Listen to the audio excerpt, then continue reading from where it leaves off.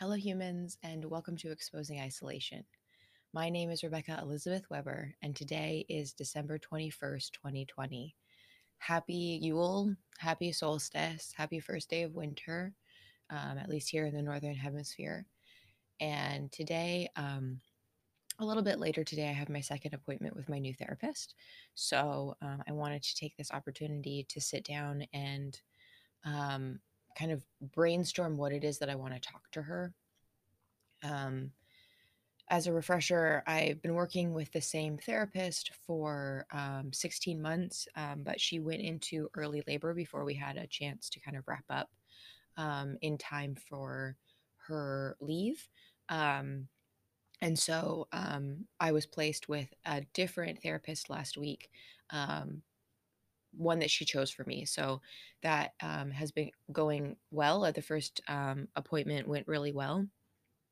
Um, But one of the things that's been on my mind is that she said that every session that we do, she's going to check in with me at the beginning to see if I'm experiencing any suicidality. And that's been really on my heart, her saying that for a couple of reasons. One, and I'm sorry that this is so scary and such a big deal, but I have been to some degree suicidal for most of my life. And so when people ask me if I am, or, she's going to ask if I am today, um, I guess I'm just going to have to spend some time unpacking and talking to her about that, which is probably what the session, a good part of the session will be about. Um, it's interesting to me because during this time I'd projected and had been planning to just get more into self-care um, and healthy habits and just progressing forward into my life plans. But of course, I know I'm not taking seriously enough that suicidality is still part of um, my worst days, but also just sits with me most of the time. From a very, very early age, I adopted the opinion, I guess, that it was extremely unfair and selfish of my parents to have had me at all. Because my life, there was so much struggle and fear and pain from the very beginning. And that I will openly admit that I feel that it is extraordinarily difficult to be a human, to be me. I feel overly challenged almost every day just to be a person. And I felt that way since I was like 4. Um, it was closer to being like a teen, maybe closer. I distinctly remember by the time I was 14, I had anxiety, depression, I was suicidal, and I had an eating disorder. So where exactly that all popped up, I can only imagine.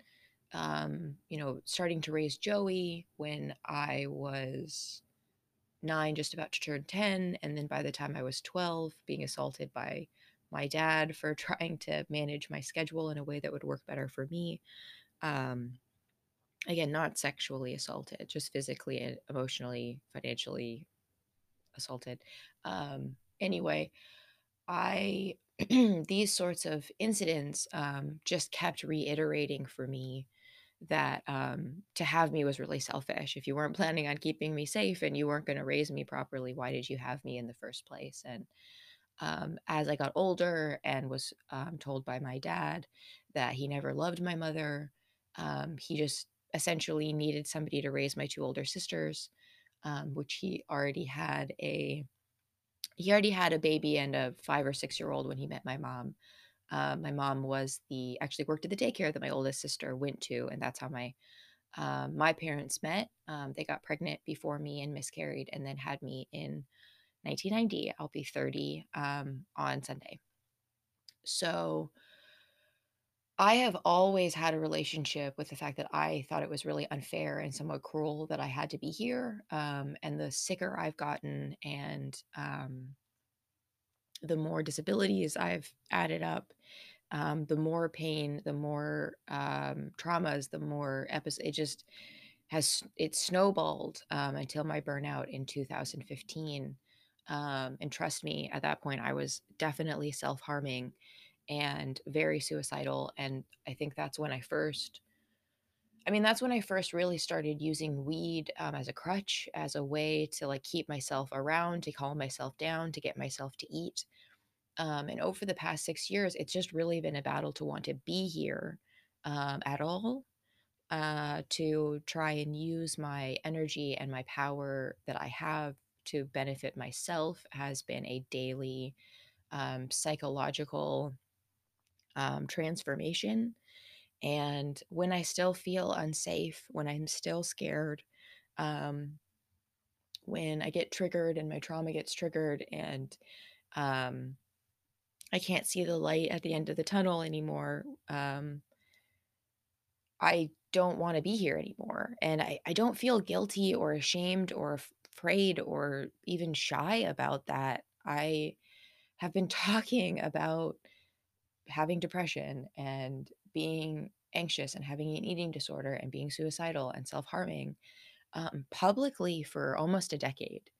So I think that what challenges me so much about Anthea, my new therapist, saying that she's going to ask about it every session, is that I just don't know what she's going to do.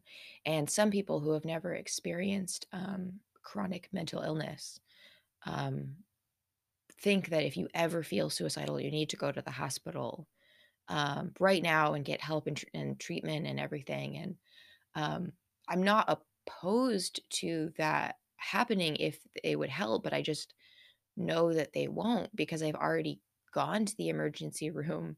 I've already been to a hospital with my eating disorder. I hadn't eaten a full meal in a week, and I couldn't move. I was so lethargic. And, um, you know, one of wow, that story impacts way too much for this episode. But essentially, um, a friend told on me to my mom, and my mom took me to the emergency room where I was met with a doctor that was trying to get me, asking me questions to try and get me to admit that I was anorexic or bulimic.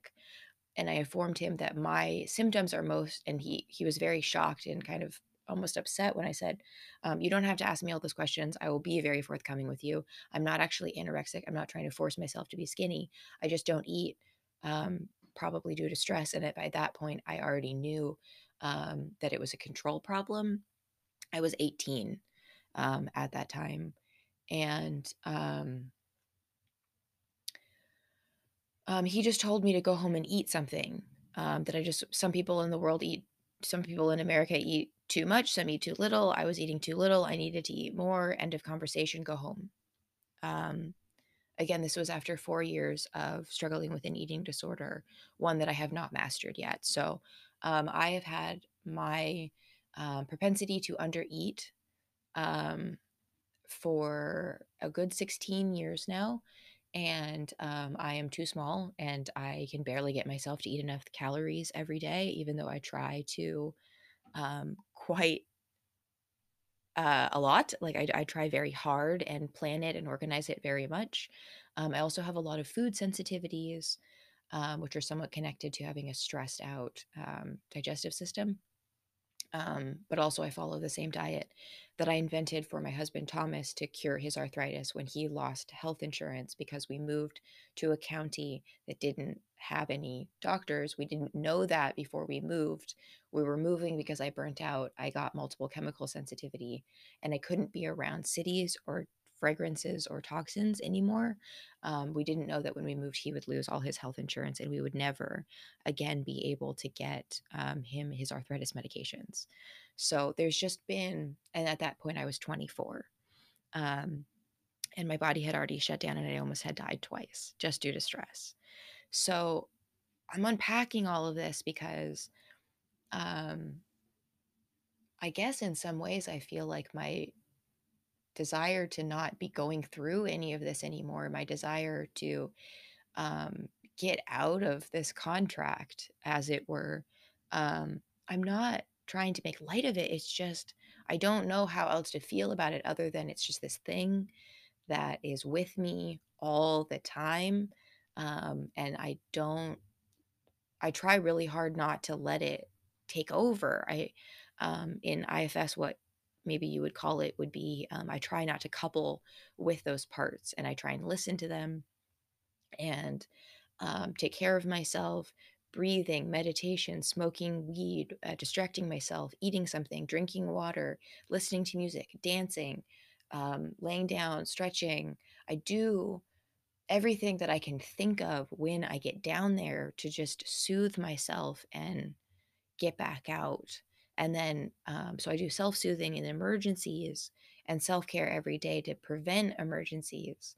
Um, but I still have the dynamic nature of having really bad social anxiety and hypervigilance and getting triggered by thinking that something is wrong. On top of all of this, I have a husband who also has complex post traumatic stress disorder. And for the record, nobody told me that I had CP. I didn't, nobody told me I had PTSD until I was 26, 27 years old. And because CPTSD is not a recognized mental illness based on psychological evaluations in the United States. The fact that I really do have CPTSD go outside goes outside any medical professional's ability to officially diagnose me with that condition. Um, so essentially, for a very long time, I've just been under my own medical care.